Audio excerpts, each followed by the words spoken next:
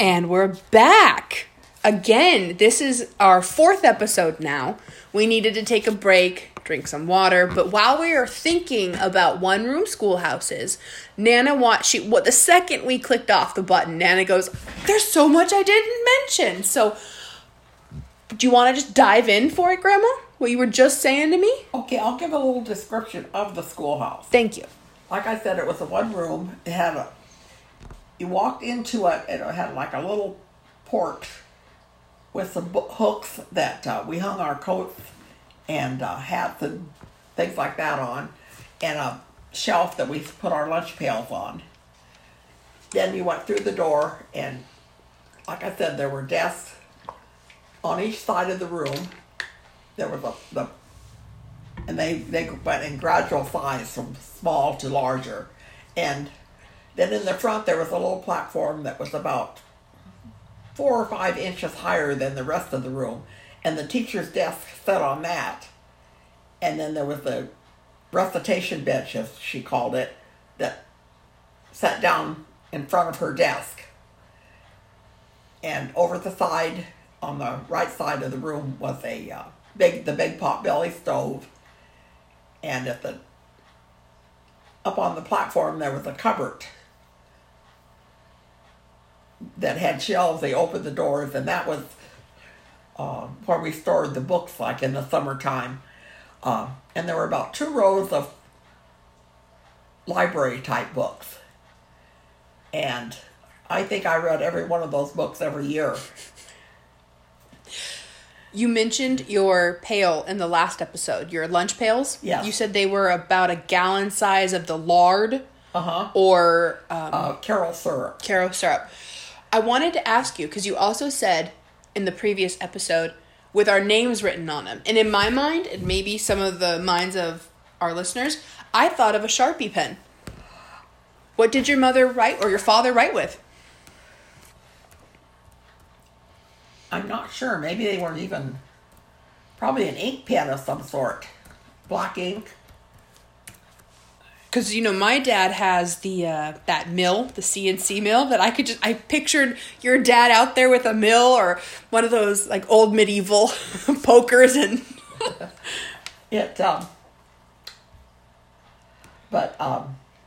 Okay, real quick. Sharpie was originally a name designating a permanent marker. The Sharpie itself wasn't launched until 1964 by the Sanford Ink Company. The Sharpie also became the first pen-style permanent marker, but that was back in 1990. So then it's changed over, and now it's finally its own company, not copy. But 1964. So Auntie had been born. Yes. But not Mom yet. So, yeah, your mom did not grab her bucket of Sharpies to write you guys' names on. No. I'm sure that there probably was some kind of a permanent marker. Like you said, it's like an ink pen. Mm-hmm. Now, I'm not being silly. Did you have, like, feathered quills that you wrote with, or dipped in ink like in Harry Potter? Yes, a pen like that. But it wasn't a quill, but it was a pen, and in the top of the desk there was a little hole that was called an inkwell, and you put a bottle of ink in there. I've seen those at the places that Auntie would take us to. The one-room schoolhouses Auntie would take us to. That's what it was for? Yes. I'm sure Auntie told us at the time, but I wasn't paying attention. That's just because there were no ballpoint pens at that time when I went to school. You had to write with that kind. So you had to be very careful. And we had penmanship. And you had to make circles and up and down, make them beautiful. Mine never looked like the book said they should be. But your S for Stevens looked way better than mine today. Mine looked like a drunk treble clef. But anyway, what was I going to say? And the schoolhouse always had a picture of George Washington and Abraham Lincoln. Why? I don't know, but every country school that I ever saw had that. And then you had a blackboard up front. Ooh, like chalkboard, not an expo board? Well, no, there was no such a thing. It was an old blackboard, the old chalkboard with white chalk. And then wow. At the top of that, there was a roll of maps that you could pull down. and there were various ones of the different countries, the continents, one of the United States, and one of, the countries in Europe and Australia. And depending on what you were studying, because we actually had a subject called geography that we studied. Where places were. Yes. Did you hear? I think I played you this clip of that gentleman running up to Americans and asking them who lives at Pennsylvania Avenue, and they didn't know. And then they would say, the interviewer would say, who lives in a pineapple under the sea, and everyone could say, SpongeBob SquarePants. And it shows that we don't know important facts or history or geography very well. Some people don't. We do. Well, you do. I don't. So you were mentioning a Christmas program at your school. Yes, we always had a Christmas program, and the children did different recitations. Maybe they would do a little skit. They would sing songs. What's a recitation? I mean, just stand up and recite a poem. Oh, like Linus does in Snoopy. Mm-hmm. He recites the Bible. Bub loved that. Remember his ornament? Mm-hmm. And Linus read Luke? I believe it's from Luke. Right. So, a recitation? Mm-hmm. Now, would your parents come? Yes, all the parents would come. So, was it in evening time? It was in the evening, and the light, because we had no electricity, was by the lamps, the kerosene lamps. Like from Scrooge? Sorry, I'm thinking of the Muppet Christmas Carol, where they light the lamp, not the rat. And then we would have a big Christmas tree without any lights or anything, because candles were too dangerous. Yes.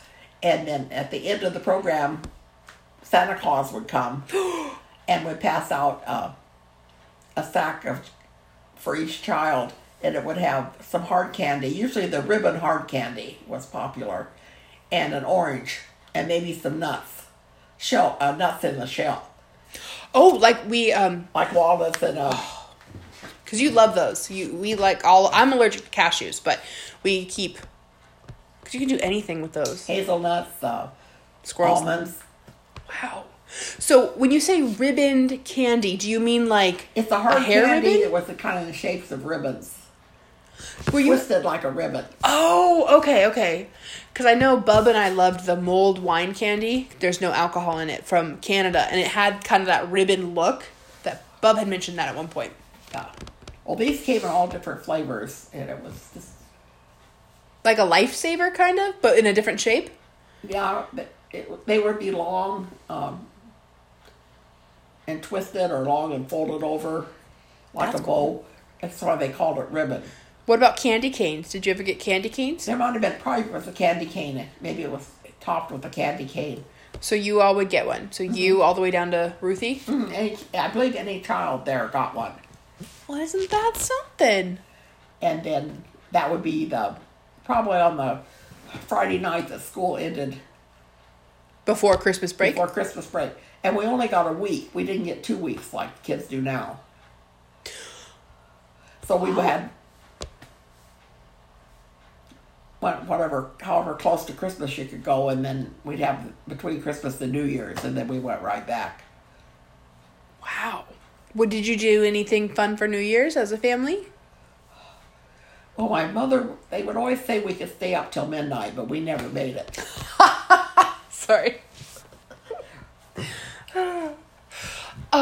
Something you and I have talked about this past week because of my psycholinguistics paper was speech impediments, in the sense of how people say things, and how you, like, I don't know if our listeners heard it or not, but when you said George Washington, can you say that again? George Washington. You say the Washington. That's most likely an accent, not an impediment. No, I don't have a speech impediment. No, but your brother did. Wes did. And what I wanted to ask, in relation to the one-room schoolhouse, did they have special programs for him to practice? Did they have anything that he needed to do? No. He just had the speech impediment that he had to practice on? Mm-hmm. Interesting. There was none of the special interventions? Yeah, that you have now. There was no special ed. There was the child was just considered slow, I guess, if they didn't keep up. Interesting. And your teaching was only as good as your teacher was. Amen. That can be applied to 2021. So your teacher, let me get this straight. You would all come to this one-room schoolhouse, and for something such as the Christmas pageant, your teacher was, working triple time, not even double time. She had to probably line up the Santa Claus to make sure he could come in from the North Pole. She had to most likely prep those goodie bags to help Santa if he needed. And then she had to, your grade might have been singing. And then the grade below you, Wes's grade, might have been reciting something. And then the grade below them might have been doing the Christmas story. Holy cow. Do you remember her name? My first teacher was Miss Young. Okay. And I had a Miss Nelson, the one we called Ida, we just used the first name. We had a Mr. Lane. He was one of my favorite teachers. And then my last 2 years, 7th and 8th grade, it was Mrs. Simpson. And very interestingly, one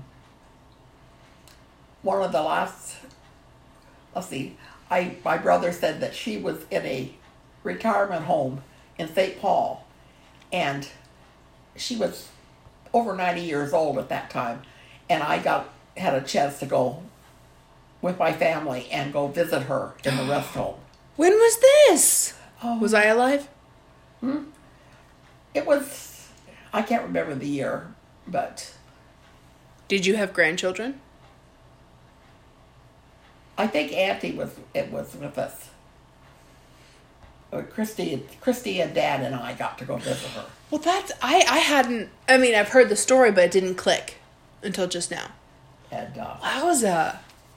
Did she remember you? Yes. Way to go. Yes. Yeah, we had a very nice visit. That's and wonderful. Then it wasn't too long after that, then I heard that she had passed away. But she was over 90 or older at the time. Wowza. And it was very interesting, because I hadn't seen her since I left school in 8th grade. So I have a couple of questions. My first one being, when you would go to school, all 5 of you would go at one time. You would come home. You'd walk the mile back home to your house. And did you have homework? Yes, we would have homework, and we had chores we had to do. Can you describe those just a hot minute? Like what was the homework like? Probably pretty much like kids bring home now. Spelling, we always had spelling, and a spelling test every Friday. And math. Do you think that's why you're so good at spelling now? No, I don't think so. Why not? I think my spelling has improved with playing word games. And we mentioned that in my paper, how you used to play Boggle. You would play that with my sister and I all the time, and my brothers. And you play a word search game, a word seek game, a word find game. And crossword puzzles. Crossword puzzles. You never got into Sudoku. That's numbers, though. That's numbers. I never got into that one. But I was talking to my psycholinguistics professor. We'll call him Dr. J. And because it's on the internet and there's things around us and blah, blah, blah, I had said something. I think it was, it was on the thread, meaning the thread of the conversation. And he had heard, it's on the red. And so I look at him and I go, oh no, the thread, THREAD thread. And he goes, why did you just spell it to me? I have my doctorate. I have 2 of them. And I was like, and he was asking, not being rude. He truly wanted to know why. What was my gut instinct to spell a word to a man who holds 2 doctorates in language? I don't know. It's what my Nana does. But it's true. Think about it. I was 8 years old sitting at this table that we're sitting at now. Nana, how do you spell bumblebee? And you would be like, bumblebee. You might think about it for a hot second and then go BUMBLE. Then the next word is BEE. I think I might have spelled bumble wrong there. But see, this is why I needed to practice spelling, and Nana never has had to. I think I forgot a B, right? BUMBLE? Yeah. Okay. It's because I slowed down. But I do that now all the time. I did it when I used to work at the daycare. I spell things all the time. And it's like, oh, Grandma, I'm handing you the cup. You're like, what? Oh, the cup. C-U-P. What? Why am I spelling this? Like, you know what the word is. Do you think, though, that... Why do you spell everything? Can I ask you what Dr. J asked me? Why do you spell? I don't know. I guess because you used to ask how it was spelled. And I just got in that habit. See, now, I tell people up front whenever I'm signing to them, to a deaf person, I cannot spell very well. Because when I have to think about the letter and then attach it to the hand shape, something gets lost in translation. And in sign language, when spelling bumble, let's say, take that word again, like a bumblebee, I would have deleted that extra B, and then the deaf person would know because that's how fast finger spelling is.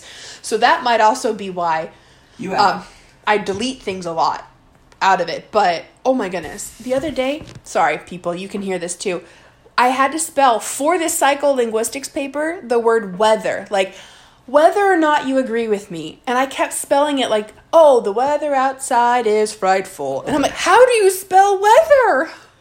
Oh, did you have spelling bees? Not really. There weren't that many. Because of how many kids were in your grade? Because you couldn't pit you against a first grader. Right. So, but now one thing, like I said, that we had an hour lunch. An hour? And we would eat our lunch and then we'd go out and play. And then when we came in, the teacher would always have a book, a novel like Tom Sawyer, Heidi, and she would read it. And she'd only read one chapter, no matter where the story ended. If it ended on what we would call a cliffhanger or a suspense place. I bet you hated that. Yeah, she would just close the book. And occasionally, if we really begged hard enough, she would go ahead and read the next chapter. But very rarely. And so that was fun. And then one other thing I wanted to say was at the end of the school year, the last day of school, we had a community picnic. And all the mothers, all the families brought food, had a big potluck dinner. Our dinner was at noon on the farm, and it was supper at nighttime. Your sister still does that, by the way. Mm-hmm. Oh, you need to come in for dinner. I'm like, but it's noon. But anyway, and then in the afternoon, usually the men would get together and play have a softball game, and maybe some of the older boys would play with them, and then they would have all brought their hand cranked ice cream freezers, and we would have homemade ice cream to end the school year. Oh, like an ice cream social. It was. Without electricity. Wow, I'm thinking of ice cream being made by hand by all those men cranking all that ice cream. Wow. They would bring the freezers, maybe 6 or 7 families would bring it. So, did you guys ever bring it? No, we didn't have one. Okay. And then, for my clarification, you said Ruth went to the one-room schoolhouse for 1 year? Or 1 year. Okay, 1 year. Then you moved, did you go to another one-room schoolhouse then? No. No, okay. No, then we went to, during that year, I was going to the high school in Scotia. Okay. That's where I stayed away, rented a room with 2 other girls during the week, and then only came home on the weekend. So then where did Ruth and your sisters and brother go? During that year, they were in the country school. In then the one we room. all moved to St. Paul, and I finished out my sophomore through senior year in St. Paul, and Ruth started, I guess she was in first grade. She did first grade again there. And the others were in the elementary school.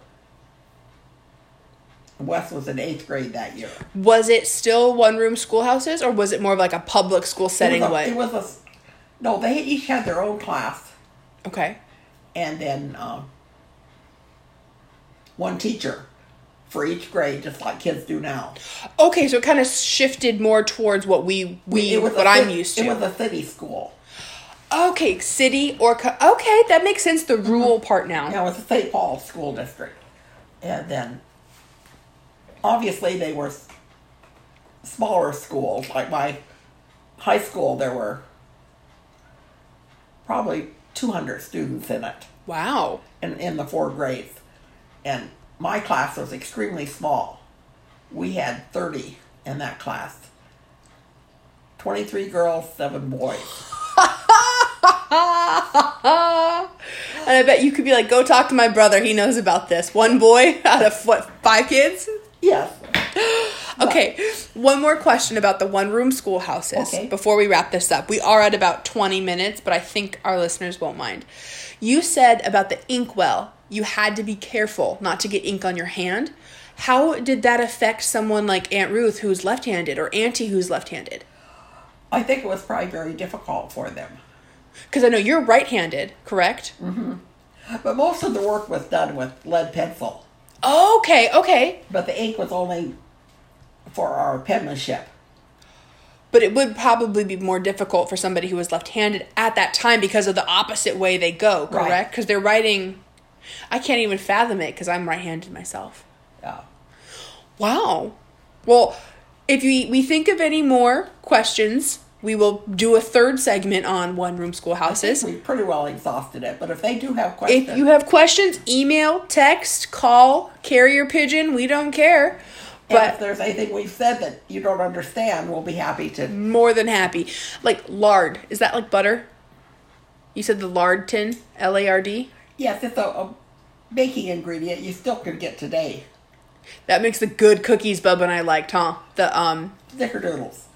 Oh, the Snickerdoodles. It's also in the Otis Spunkmeyer ones Bubba and I were obsessed with in 2016. Only now, instead of buying it by the gallon, you buy it in 1-pound packs broken up in quarters. Well, maybe I can find you a gallon pail and write your name on it. We can have lunches. All right. Well, we hope you guys enjoyed this episode, and we will hopefully talk to you real soon. Bye. Bye.